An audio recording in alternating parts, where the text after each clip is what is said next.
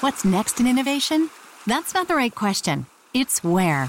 Puerto Rico is more than just a tropical paradise. It's an innovations paradise, where startups and global players coexist in a vast and vibrant ecosystem, where talent runs deep, highly skilled, and bilingual. Plus, Puerto Rico has the most competitive tax incentives in the U.S. If you believe your business can go anywhere, this is the place to bring it. Find out more at investpr.org/economist.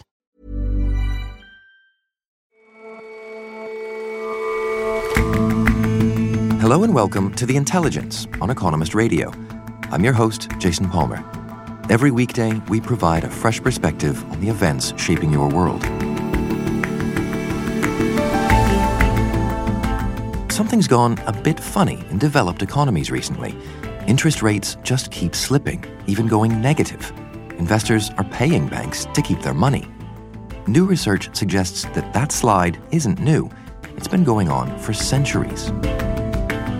And we take a look at some revealing insights on scientific papers by female authors, who often have a harder time with reviewers and whose research is cited less than that of their male counterparts.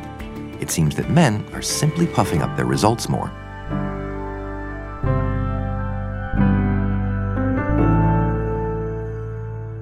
But first, Taiwan has re-elected its incumbent president Tsai by a landslide.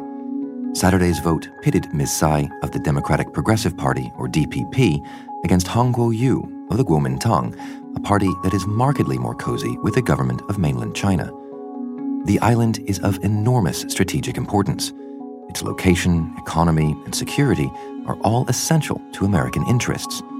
But China claims Taiwan as its own territory, a claim it's been asserting more and more aggressively. Fuller dominion over it would make China a far greater power in the Pacific, able to choke off oil bound for Japan or South Korea. In her victory speech, President Tsai said, "When our sovereignty and democracy are threatened, the Taiwanese people will shout our determination even more loudly back."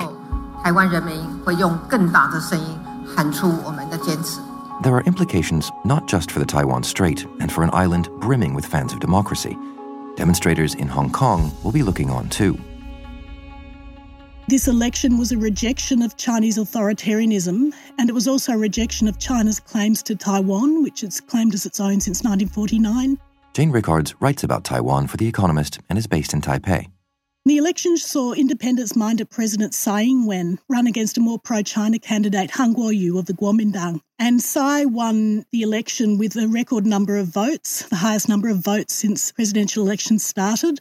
So this shows that Chinese attempts to win Taiwan over are not working. Also, just last year, President Tsai's political future appeared to be in ruins. She had to step down as DPP chairman after the party got thrashed in municipal elections in November 2018. So what changed? What changed was the Hong Kong protests. Earlier in the year, Xi Jinping had offered Taiwan a version of one country, two systems, the formula which China uses to rule Hong Kong. And pro-democracy protests and all the political unrest gave Ms. Tsai a big boost in popularity. The DPP was successfully able to point out that this is what would happen if Taiwan ever accepted Mr. Xi's offer, the one country, two systems model. So the unrest in Hong Kong gave a renewed vigour to Ms. Tsai's campaign and caused her popularity to soar. And so, in a sense, Ms. Tsai's victory looks like a repudiation of what it is that China wants to do. I mean, do you think this is a sign that the Taiwanese people want closer ties with America than with China? Yes, President Tsai received a big boost in popularity at home last year when the US sold Taiwan 2 major arm packages, including over 60 F-16 jets. However, it should be noted that Taiwanese people's wish for closer ties with the US is also really a result of their widespread revulsion towards Chinese authoritarianism and their need for a superpower to protect their 24 million strong island. And so that is to say you think that ties with America will now deepen? That appears to be what the people want? Yes, they will definitely deepen, and that's what the people want. Having said that, the opposition Kuomintang also sought deeper ties with America, so it's not as if American ties would have changed drastically if the Kuomintang had won.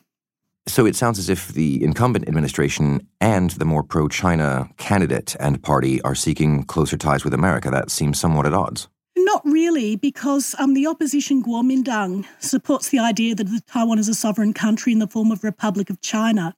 It loosely accepts the idea that Taiwan's part of China and as such wants closer dialogue with China and wants to step up business ties. But it wants to negotiate from a position of strength. So it would give equal support, for example, to American arms deals that the Tsai administration would. Having said that, President Tsai Ing-wen is highly trusted in Washington. She's got very good diplomatic abilities and she knows how to use them. And so in what regard then did China try to influence this election, do you think? Ever since President Tsai took office in 2016, China stepped up military exercises and the aim was to intimidate the voters who had elected her. For example, there were regular flybys from PLA bomber jets, but China knows from experience that these kinds of actions actually influence voters to support the DPP. So it actually stopped the jet patrols in the middle of this year, and there haven't been any recently at all. Having said that, the DPP also said that China had waged a Russian-style influence and misinformation campaign. However, many foreign observers said they were impressed with how well the Taiwan government and organisations it was working with responded to false reports, and this could often be within an hour. So in the bigger picture, how do you think China is going to deal with this national mood that wants closer ties with another superpower and with two parties that are courting outside powers and so on? I don't think China's stance towards Taiwan will change, at least in the short term. So we'll probably see a continuation of regional military exercises. They'll probably continue with the economic incentives to lure Taiwanese professionals to work in China with salaries that are much higher than what they could earn in Taiwan. And will continue to isolate Taiwan internationally. Will probably try and steal or successfully steal one of Taiwan's 17 remaining diplomatic allies. I don't think China has much of a choice. If it accepts President Tsai's line that Taiwan is not part of China, that means that Taiwan will drift further away. Beijing will have effectively given the DPP government permission to not label Taiwan as part of China, and it doesn't want to do that. On the other hand, taking more drastic military action against Taiwan, even limited military action, for example, seizing one of the outlying islands, is probably not an option for China, although I'd stress we still don't know. An analyst I spoke to said that if China did this, it would be an indication that its Taiwan policy isn't working. And President Xi Jinping is facing a very critical year in 2022. He's going to decide whether he wants to stay on or appoint a successor. And he doesn't want major mishaps with Taiwan or its Taiwan policies in the 2 years before that, because it will give Chinese hawks reason to argue that his policy towards Taiwan isn't working. Well, I mean, that's certainly what it looks like, that the policy isn't working. The people are expressing their will, they're gaining more independence, they've got the support of the international community, and China has its hands tied in terms of actually responding to that. Yes, look, it does appear that China has its hands tied. I think it's important to mention that many manoeuvres from China to isolate Taiwan, for example, putting pressure on multinational companies not to call Taiwan a country, are aimed at a domestic audience in China as much as Taiwan and the rest of the world. So it's not so much whether the global community decides to call Beijing's Taiwan policies a failure. What we think doesn't really matter to the Chinese leadership. It's more whether hawks in China see these policies as a failure and decide that policies of peaceful unification are not working. And then they put enough pressure on Xi Jinping's leadership to make him make a change in Taiwan policy. Also, even though China blusters a lot about Taiwan, many analysts in Taiwan say that Taiwan's actually not one of China's top foreign policy priorities. It's far more concerned with places like Hong Kong, for example. What about in the other direction, though? What do you think the sort of slow successes in Taiwan in terms of independence mean for territories like Hong Kong, where things are much more fraught? The election victory for the DPP should give hope to democracy activists in Hong Kong and China everywhere. After all, this is evidence that a Chinese-speaking community can create a democratic government and can change leadership peacefully and so on. However, I would stress that Hong Kong and China are entirely different places from Taiwan. In particular, Hong Kong's diplomatic environment and where it's actually constitutionally part of China and its history are entirely different from Taiwan's. And also there's no proof that Chinese people actually want democracy. So I think Hong Kong and China will take the paths they want to take or they're forced to take. So I think this is kind of a beacon for democracy activists, but I don't think Taiwan's democratic experience can be 100% reduplicated in those places. Jane, thank you very much for your time. Thank you, Jason.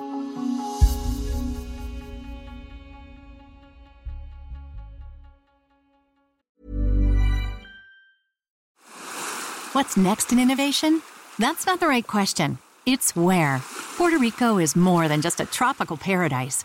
It's an innovations paradise, where startups and global players coexist in a vast and vibrant ecosystem, where talent runs deep, highly skilled, and bilingual. Plus, Puerto Rico has the most competitive tax incentives in the U.S. If you believe your business can go anywhere, this is the place to bring it. Find out more at investpr.org/economist.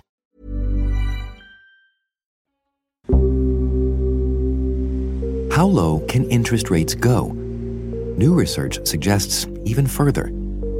Since the financial crisis of 2008, central banks' rates have been pushed down to unprecedented levels. Across much of the developed world, they're near or even below zero. And that's a big problem for combating future recessions.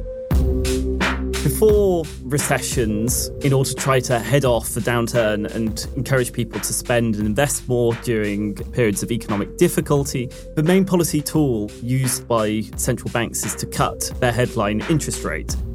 Charles Reed writes about finance and economics for The Economist. Now, this is all very well if you're cutting it from 4 or 5% to 2 or 3%. However, if your interest rate, even before you get to the recession, is 0.75%, you haven't got much room before you hit zero. And the point is that this policy tool doesn't work as well once you start cutting interest rates below zero. If the bank charges you to store money at the bank, why put your money in the bank? Just stuff it under your bed. And so therefore, falling interest rates, but more importantly, hitting zero is a big economic problem and a big, big issue for central bankers. And central bankers might be in for more bad news. There are some troubling implications in a new working paper published by the Bank of England, based on data stretching back centuries. Most research on long-term interest rates just looks at data from the past few decades or the past century. In contrast, this new working paper by Paul Schmelzing of the Yale School of Management looks at real interest rates going back to the early 14th century, the period when capitalism and free markets began to emerge from feudalism in Europe. And so what shows up in the data if you look as far back as the 14th century? Real interest rates have been falling since that period. Of course, you get years where it goes up and goes down, but the long-term trend is consistently going down and down. So the real rate of return from lending assets to a relatively safe institution, such as a government, has fallen from around 10% in the 15th century to just 0.4% last year. So if this is a trend that goes back literally 7 centuries, what does that tell you about rates today? Very low interest rates, almost either at or very near zero, is not a short-term acute problem. It suggests that interest rates will continue to fall, and that has raised worries that the world economy, and the US economy in particular, has fallen into what some economists have called secular stagnation. And what precisely does that mean? Well, secular stagnation is the idea that the rate of return on investment and the levels of economic growth more generally have been falling, and the economy, global economy, is becoming ever more sluggish. It was popularised by Larry Summers in a speech at the International Monetary Fund in 2013. Now, this idea is often talked about simply in the period since the 1970s and early 80s, when real and nominal interest rates were very high. Larry Summers suggested that this is due to factors such as an ageing population. Older people tend to do a lot of saving for their pensions and tend to spend less. This means that there's excessive saving and not enough investment in the economy, which results in lower economic growth.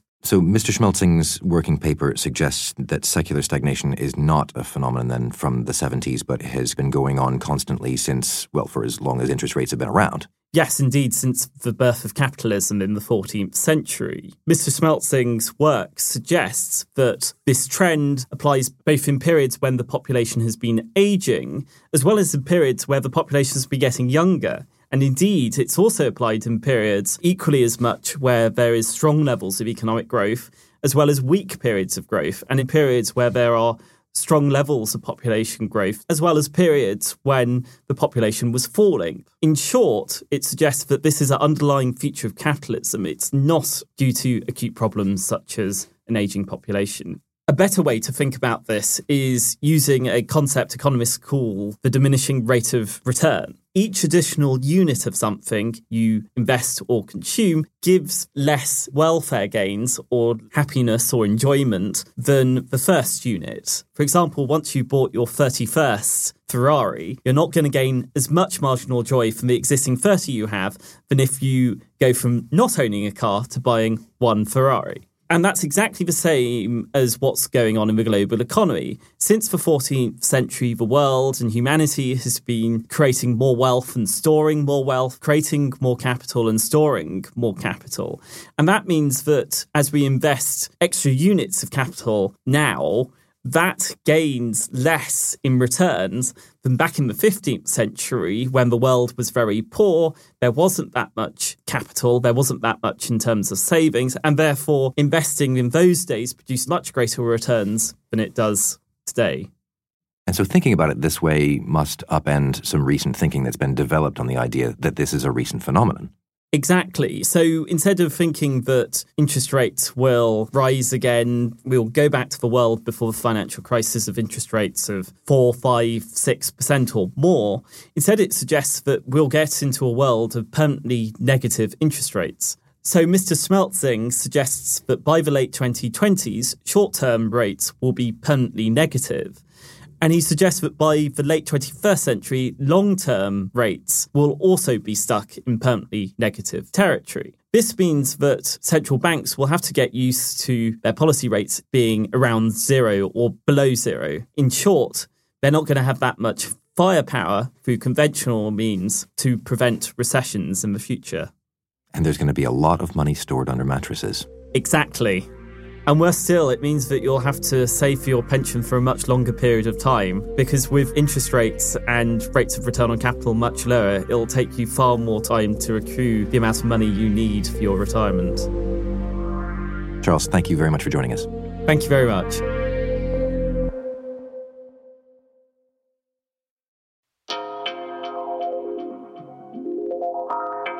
Women make up about 40% of the authors of scientific studies, but their work is often reviewed less favorably and cited by other scientists less often than that of their male colleagues. It turns out that some of that discrepancy might simply be down to subtleties of language in the paper's technical summaries, or abstracts. A new study by Mark Lerchenmüller and Olaf Sorensen of Yale and Anupam Jaina of Harvard Medical School looked at scientific abstracts, basically clinical research, journal articles. Lane Green writes Johnson, our column on language. And they put them in two different bins. If both the first and last authors were women, then these were coded as sort of women's articles, and the other ones, either the first or last or both first and last authors were men. The reason they chose first and last authors is that the first author on these papers is typically the main researcher, and the last author is often a senior researcher who is sort of guiding the work. And they looked at the language in these titles and abstracts and found that the articles with a male first or last author used a lot more self-praising language. So what kind of language are we talking about?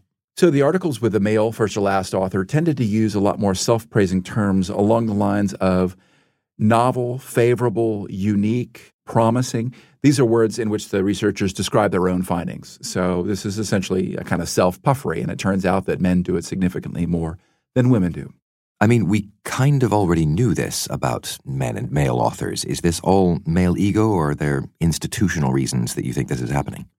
Well, there's another interesting study in an economics journal where it turned out that women's submissions, despite being good quality, were being reviewed a longer time. Peer reviewers were asking more questions and making women do more and more resubmission of the work. And interestingly, they found that the so-called readability score of abstracts improved with women. And readability score is kind of a misnomer. It really just says, are you using short sentences and short words? Women's abstracts got more readable over the course of this review process. So they're making shorter sentences and using simpler words. And so as just a hypothesis here, I hypothesized that maybe in this process, A, it's demoralizing, and B, you're taking out words to make things simpler. And maybe that's making women cut words like promising and novel when they're describing their own work. Unless there happens to be a confounding factor in that the research was, in fact, more novel or more promising. Right. So I put that to the authors, and they said, look, we can't, because they looked at over 100,000 papers, so they couldn't assess the quality of all 100,000 papers, obviously.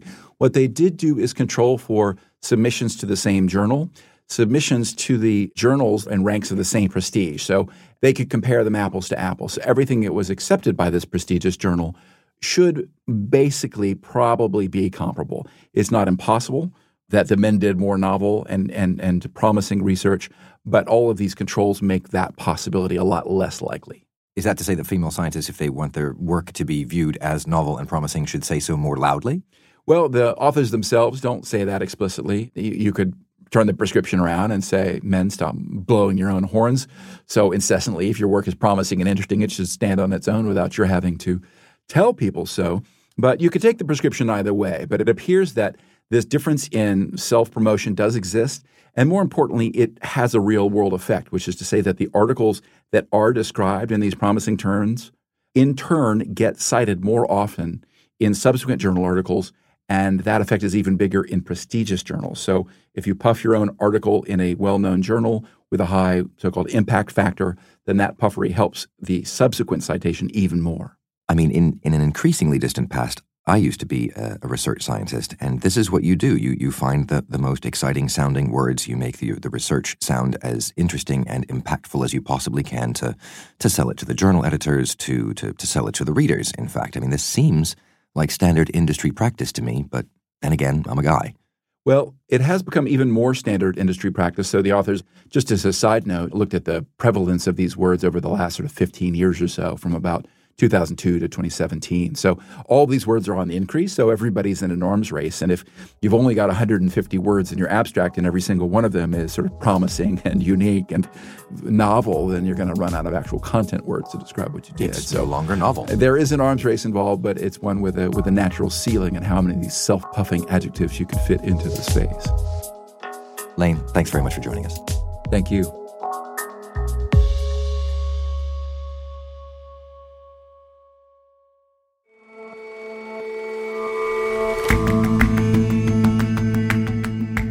That's all for this episode of The Intelligence. If you like us, give us a rating on Apple Podcasts. And you can subscribe to The Economist at economist.com/radio offer. 12 issues for $12 or £12. See you back here tomorrow.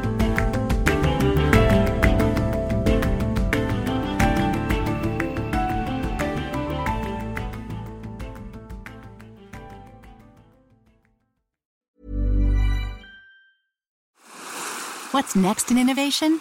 That's not the right question. It's where. Puerto Rico is more than just a tropical paradise. It's an innovations paradise, where startups and global players coexist in a vast and vibrant ecosystem, where talent runs deep, highly skilled, and bilingual. Plus, Puerto Rico has the most competitive tax incentives in the U.S. If you believe your business can go anywhere, this is the place to bring it. Find out more at investpr.org/economist.